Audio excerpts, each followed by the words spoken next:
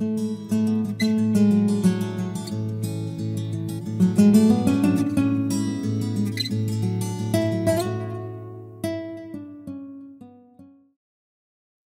contentos de que el Señor nos va a volver a hablar un día más. Y quiero que estemos hoy muy interactivos, hermanos, que hoy le ganemos a los niños a participar dentro de la predicación. Y hemos dicho, y me gustaría que me ayudaran, hemos dicho que para conocer nuestros dones se comienza con cosas pequeñas. Se comienza haciendo lo que sí puedes hacer. Pero para eso hay una clave para hacer todo eso y para estar unidos. Y se llama humildad. Si no tenemos humildad, no vamos a poder mirarnos como un cuerpo. Si no tenemos humildad, no vamos a estar dispuestos a sacrificar nuestra vida y ponerla al servicio de otro. Tenemos que tener la mente de Cristo. Así es que durante esta predicación que nos va a dar nuestro hermano Sabino, nos va a recordar la virtud de servir. Que podamos volver a recordar qué tan importante es servir. Y no hay una predicación más acertada que volver a escuchar el ejemplo del Maestro, del Señor Jesús, y que esto esté en nuestra oración para cuando vayamos a escuchar otra vez la predicación acerca de los dones espirituales, que estemos dispuestos a servir en aquello que Dios quiere que sirvamos. Sin más, voy a darle lugar a nuestro hermano Sabino y vamos a darle fuertes palmas al Señor y la bienvenida a él también. Dios les bendiga a todos, hermanos. Amén. ¿Estamos listos para escuchar la palabra de Dios? Amén. Realmente espero que esto sea así. Y vamos rápidamente, hermanos, a las Escrituras, por favor. Vamos a abrir nuestras Biblias en el Evangelio de Juan, capítulo 13. Evangelio de Juan, capítulo 13, y vamos a estar leyendo desde el primer versículo en lo delante.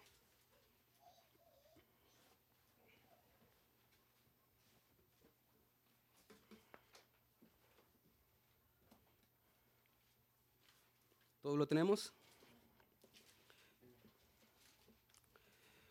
Muy bien, dice la palabra de Dios de la siguiente manera, Juan capítulo 13, versículo 1. Antes de la fiesta de la Pascua, sabiendo Jesús que su hora había llegado para que pasase de este mundo al Padre, como había amado a los suyos que estaban en el mundo, los amó hasta el fin. Y cuando cenaban, como el diablo ya había puesto en el corazón de Judas Iscariote, hijo de Simón, que él entregase, sabiendo Jesús que el Padre le había dado todas las cosas en las manos y que había salido de Dios y a Dios iba, se levantó de la cena y se quitó su manto y tomando una toalla se la ciñó. Luego puso agua en un lebrillo y comenzó a lavar los pies de los discípulos y a enjuagarlos con la toalla con que estaba ceñido. Entonces vino a Simón Pedro y Pedro le dijo: Señor, ¿tú me lavas los pies? Respondió Jesús y le dijo: Lo que yo hago, tú no lo comprendes ahora, mas lo entenderás después. Pedro le dijo: No me lavarás los pies jamás. Jesús le respondió: Si no te lavare, no tendrás parte conmigo. Le dijo Simón Pedro: Señor, no solo mis pies, sino también las manos y la cabeza. Jesús le dijo: El que está lavado no necesita sino lavarse los pies, pues está todo limpio. Y vosotros limpios estáis, aunque no todos. Porque sabía quién le iba a entregar. Por eso dijo: no estáis limpios todos. Así que, después que les hubo lavado los pies, tomó su manto, volvió a la mesa y les dijo: ¿Sabéis lo que os he hecho? Vosotros me llamáis Maestro y Señor, y decís bien, porque lo soy.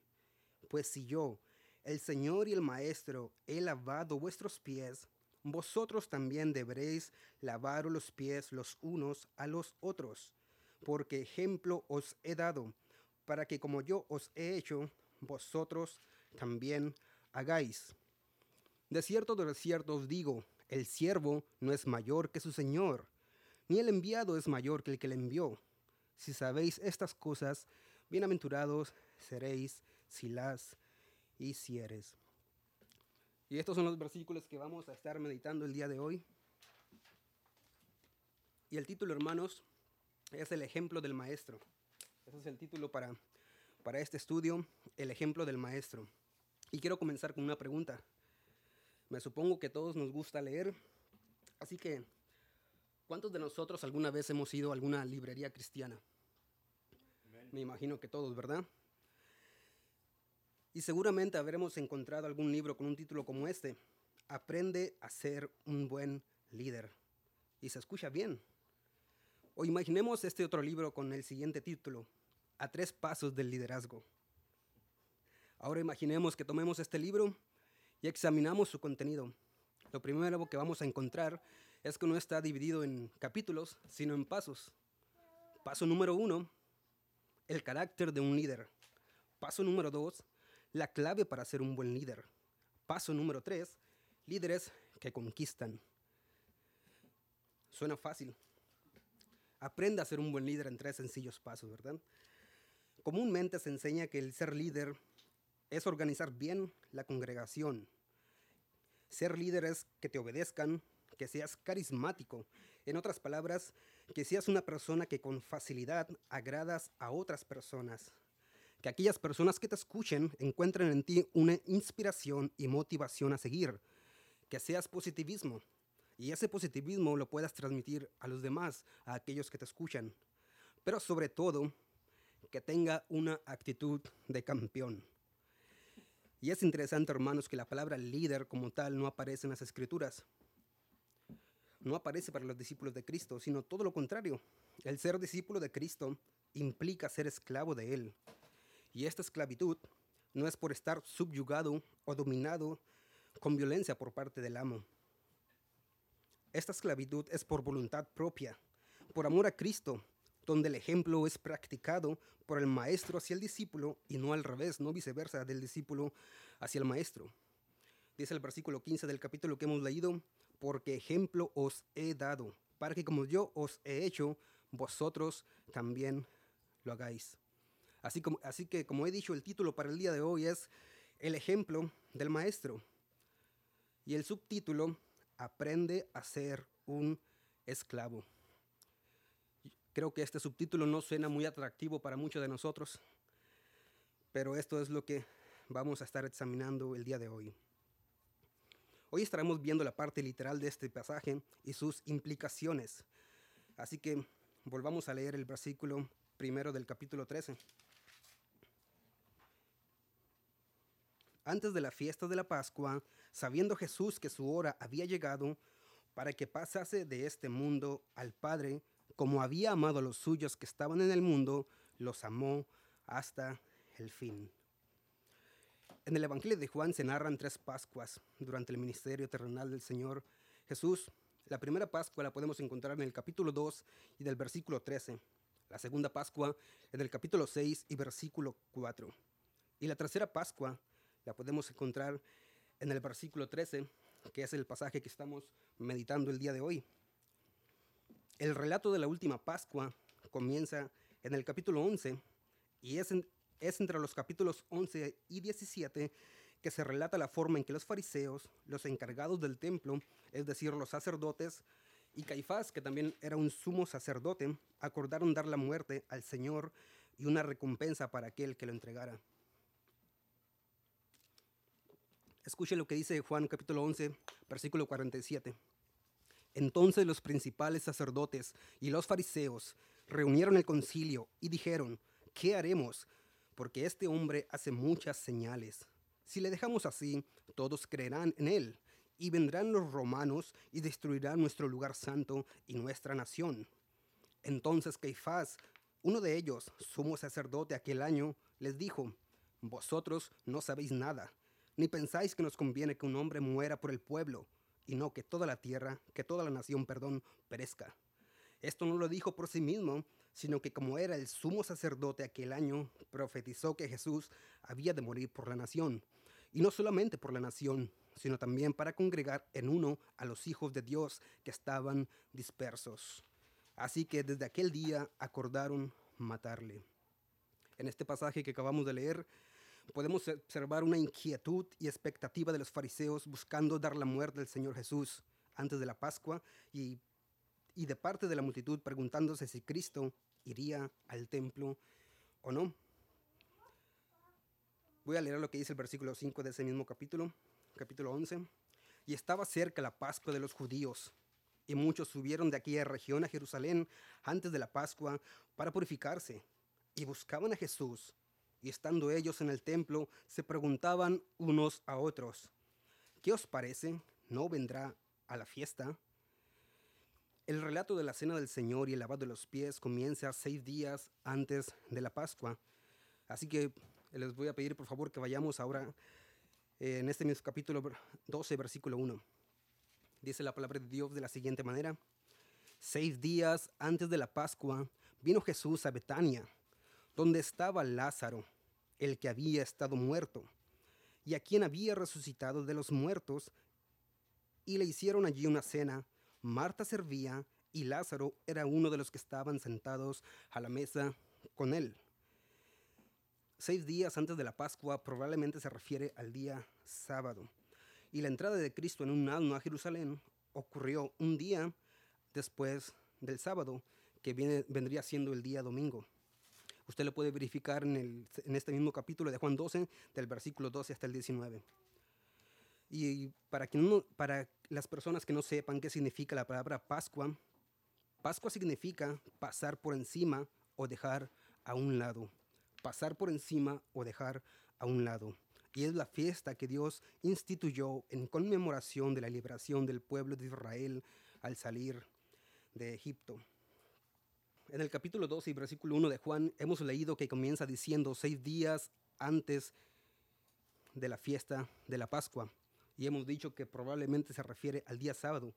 Pero ahora, en el capítulo 13 de Juan, comienza diciendo de la siguiente manera.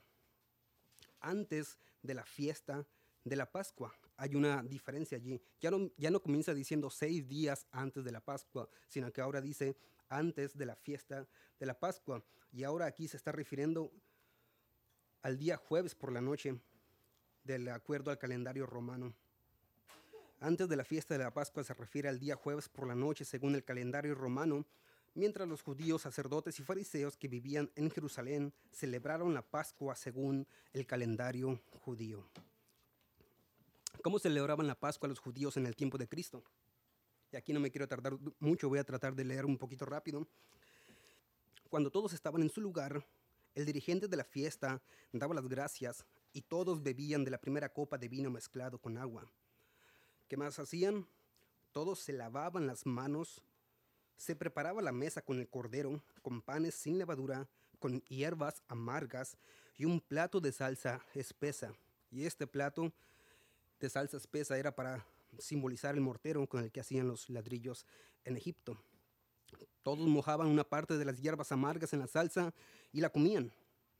¿Qué más se hacía? Se sacaban los platos de la mesa y los niños o prosélitos, es decir, las personas que no eran judías y se habían convertido al judaísmo, tanto los niños como los prosélitos necesitaban aprender acerca de estas fiestas judías.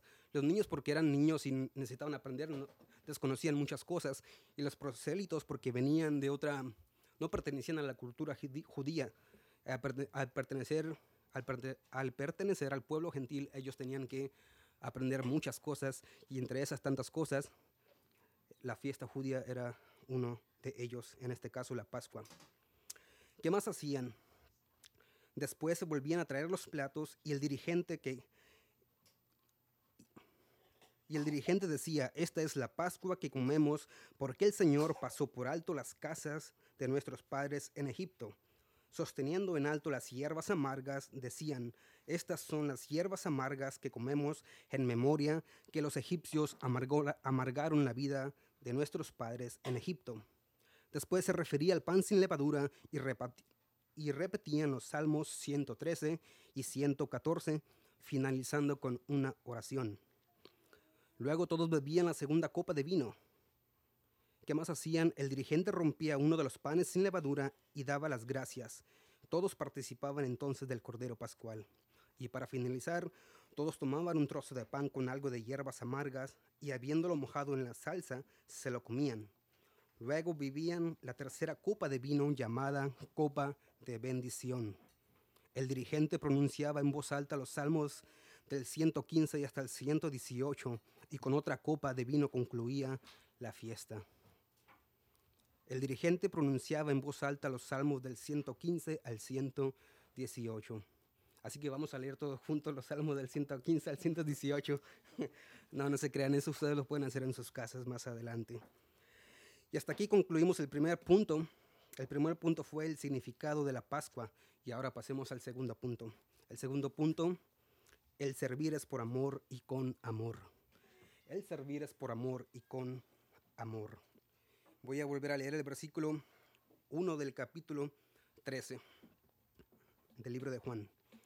Antes de la fiesta de la Pascua, sabiendo Jesús que su hora había llegado para que pasase de este mundo al Padre, como había amado a los suyos que estaban en el mundo, los amó hasta el fin. Y cuando cenaban, como el diablo ya había puesto en el corazón de Judas Iscariote, hijo de Simón, que le entregase. El Señor está a punto de cumplir su misión. Está a punto de ir a la cruz. Sin embargo, no muestra signos de altivez u orgullo, aunque hay suficientes motivos claros y legítimos para estarlo. La palabra sabiendo, en el versículo primero que acabamos de leer, nos dice que Jesús estaba en control de todo lo que estaba sucediendo y conocía exactamente lo que iba a acontecer.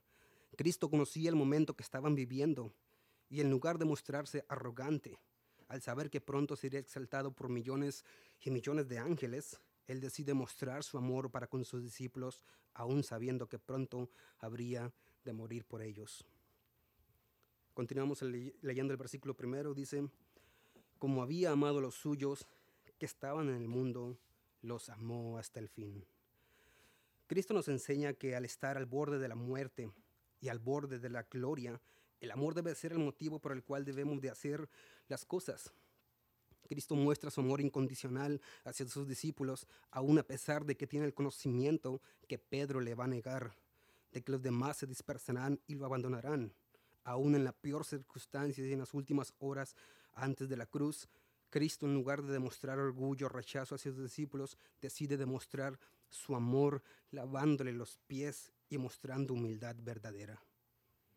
Cristo nos enseña que para poder ser un líder, el motivo que nos debe de impulsar cuando servimos debe de ser el amor hacia los demás. Y quizá muchos podríamos servir únicamente por responsabilidad o por obligación o por el que dirán. Pero el ser un verdadero discípulo de Cristo implica servir por amor y con amor verdadero. La frase que dice los amó hasta el fin significa los amó a perfección. Ahora bien, ¿cuál es la causa por la cual Juan dice que los amó a perfección? Y esto nos lleva hasta el tercer punto. El tercer punto es, el servir es por humildad, no por obligación. El servir es por humildad y no por obligación. De acuerdo a Lucas 22:24, nos dice que en ese día había un altercado entre los discípulos. Así que por favor vayamos a esa cita, Lucas 22, y vamos a estar leyendo desde el versículo 19. Lucas 22, 19 al 24. Si se escucha un poco distinto, es porque voy a estar leyendo en una versión que se llama Biblia al día. Dice la palabra de Dios de la siguiente manera. También tomó pan y después de dar gracias, lo partió y se lo dio y dijo, este pan es mi cuerpo, entregado por vosotros. Haced esto en memoria de mí. De la misma manera tomó la copa después de la cena y dijo, esta copa es el nuevo pacto en mi sangre, que es derramada por vosotros.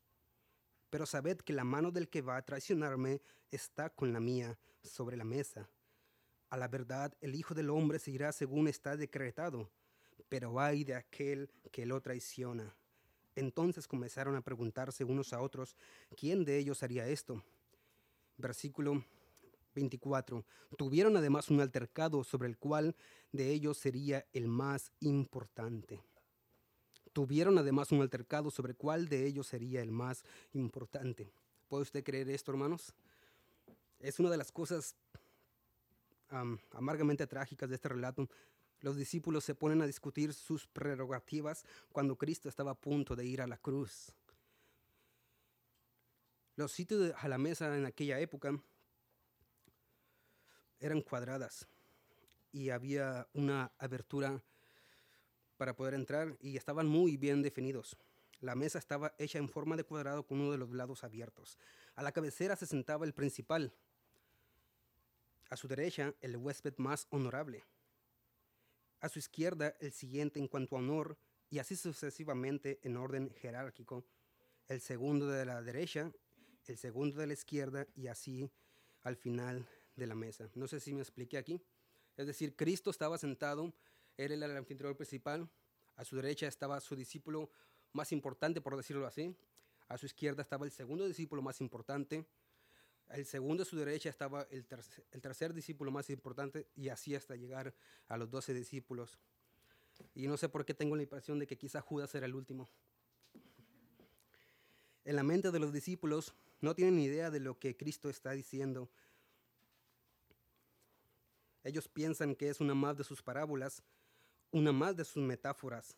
En la mente de los discípulos está que el Mesías nunca va a morir, sino que pondrá bajo sus pies a sus enemigos y destruirá al imperio romano, y ellos reinarán y ellos serán los que ocuparán los puestos más importantes.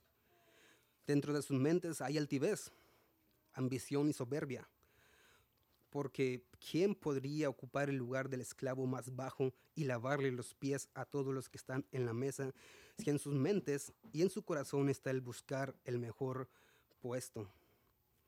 Lavar los pies de los huéspedes era una tarea para un esclavo. Cuando un invitado llegaba a la casa, le tenía que lavar los pies. ¿A quién de los discípulos en ese momento se le ocurriría tomar ese lugar tan indeseable? Creo que a nadie. Cristo corrigió duramente a sus discípulos, pero en cambio en ese día decide dar una exhortación tomando él mismo el lugar de un esclavo. Los discípulos piensan que Cristo va a ser rey, y de hecho en una ocasión la multitud lo busca para hacerle rey, y Cristo se va de entre de ellos. Él no busca ser un rey, sino que en este versículo toma la posición de un esclavo al lavarle los pies a los discípulos.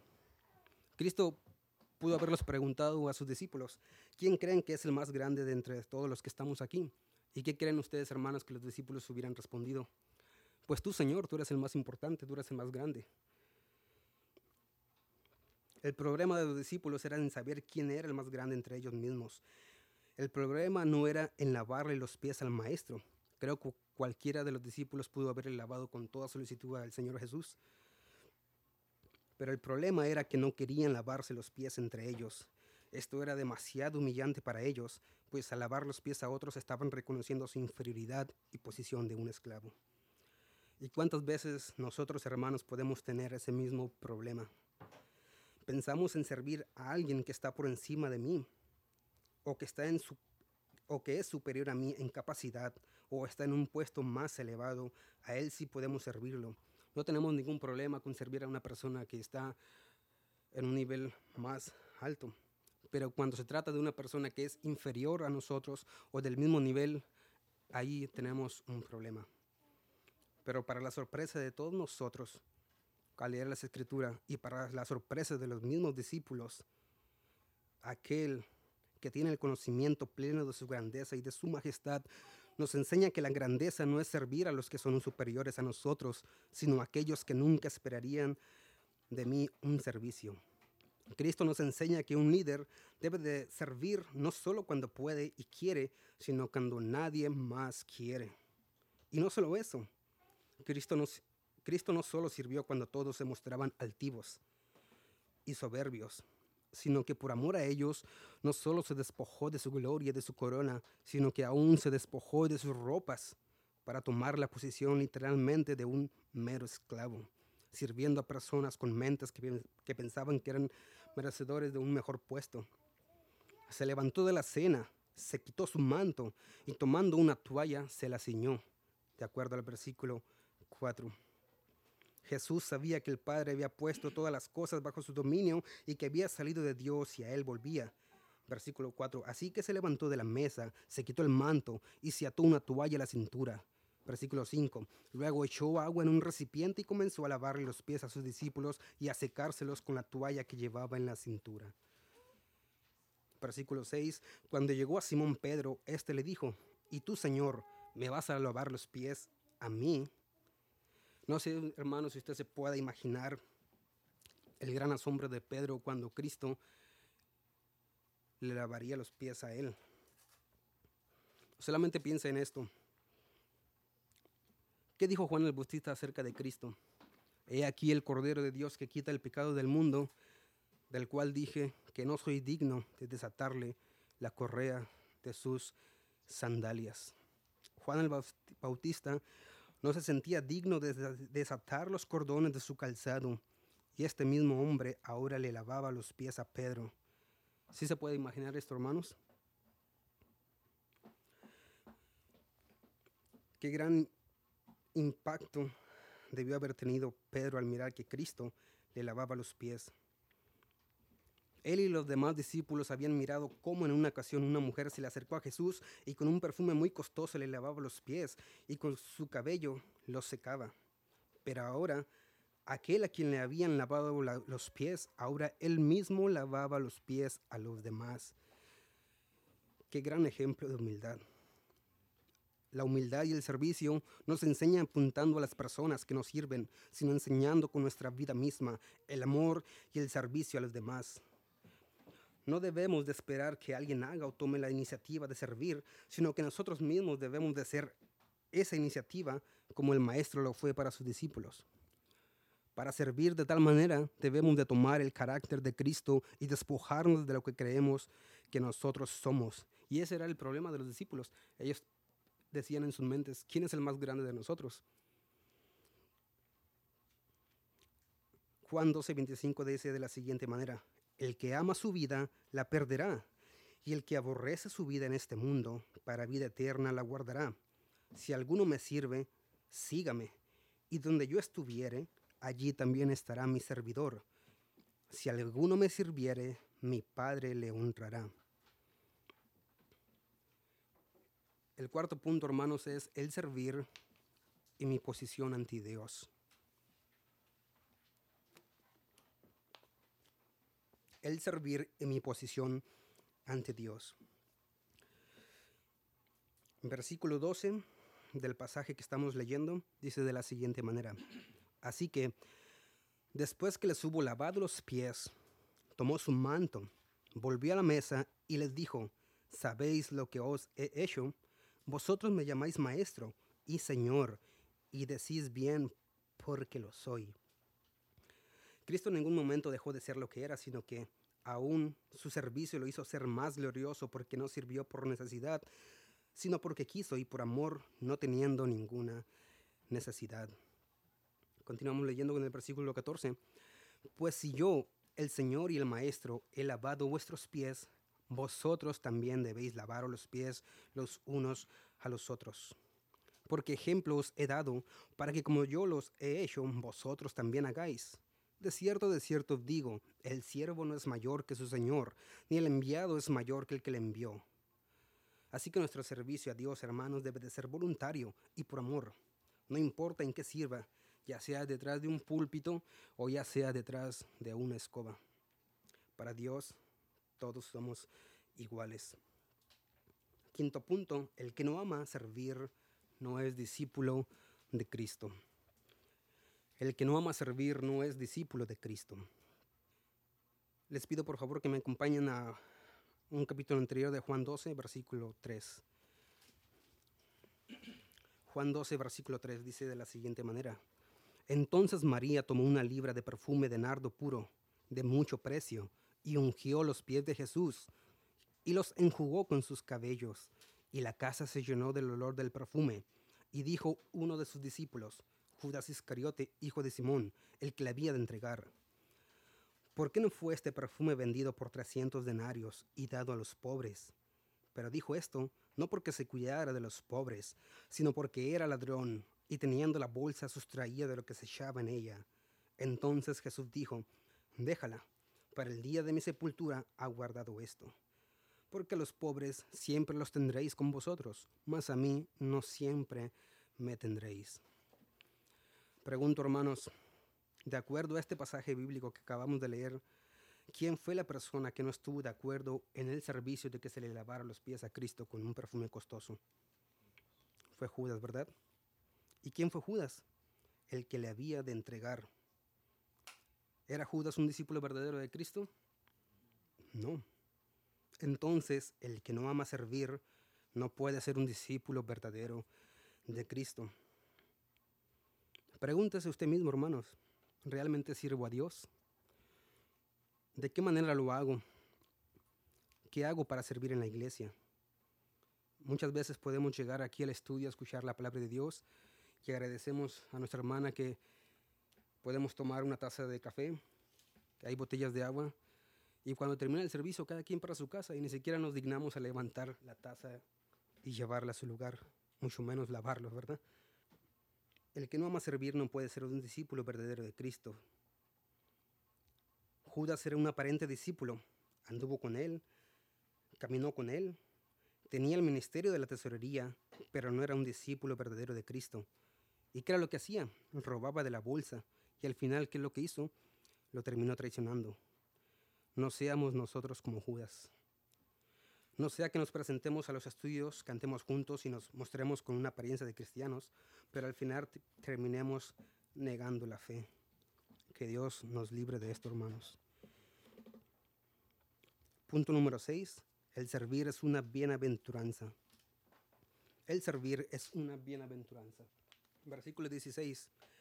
De cierto os digo, el siervo no es mayor que su Señor, ni el enviado es mayor que el que le envió. Si sabéis estas cosas, bienaventurados seréis si las hicieres. Así que, hermanos, si servimos, sea en la tarea que sea, somos bienaventurados y nos parecemos al Maestro. Versículo 14.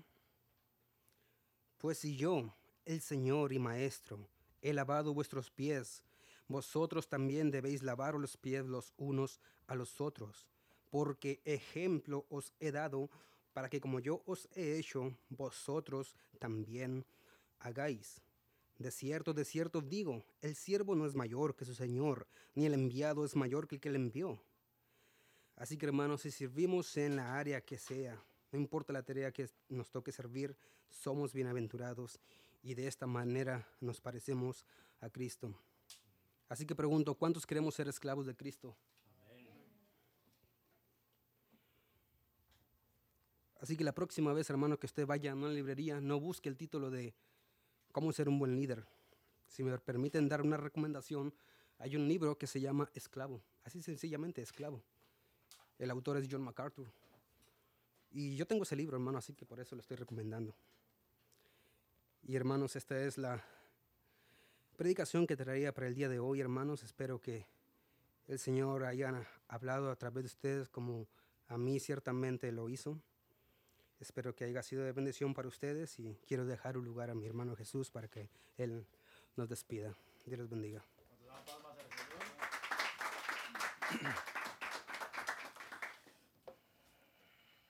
El siervo no es más que su ¿qué? Que su Señor. Ni el enviado es más grande del que le envió. Por eso si hacemos estas cosas, bienaventurados seremos. Ahora, ¿por qué este pasaje dice esto? Versículo 16. De cierto os digo, el siervo no es mayor que su Señor. ¿Por qué Cristo dice esto? Cristo en este pasaje nos ha dicho, ustedes me llaman Maestro y Señor, y decís bien, porque lo soy. Si yo, el Señor y el Maestro, he lavado los pies de ustedes, ustedes lo deben de hacer a ustedes mismos. Porque el siervo no es más grande que su Señor. Si yo, el Señor, lo hice, tú no debes de ser más grande que yo. Porque yo, siendo el Señor, lo hice. De manera que el siervo ya no es más grande que su Señor. El más grande es el Señor. Y Él, siendo el Señor, Él sirvió. Entonces, en la vida cristiana, el decir yo no quiero servir, es decir, yo pienso que soy más grande que ¿quién? Que Cristo. Es decir, yo me creo superior a Cristo. Y esta es la grande enseñanza. Es mayor que una exhortación fuerte. Cristo nos enseñó que si queremos ser el mayor, ¿es para qué? Es para servir. Por eso cuando alguien sirve, es bienaventurado porque se parece ¿a quién? A Cristo. Que siendo Él el mayor, Él estuvo dispuesto a quitarse su capa y su túnica para lavarle los pies a personas que no solamente no querían servirse los unos a los otros, sino que nunca esperaron un servicio de Él. Y damos gracias a Dios por la predicación que nos trajo nuestro hermano Sabino el día de hoy. Y esperemos en Dios que Dios haga la obra en nuestro corazón. Y porque no queremos dejarlo solamente como un buen mensaje, sino como algo aplicable, creo que eso también nos debe de incitar y a reflexionar en aquello que Dios quiere que sirvamos en nuestros dones.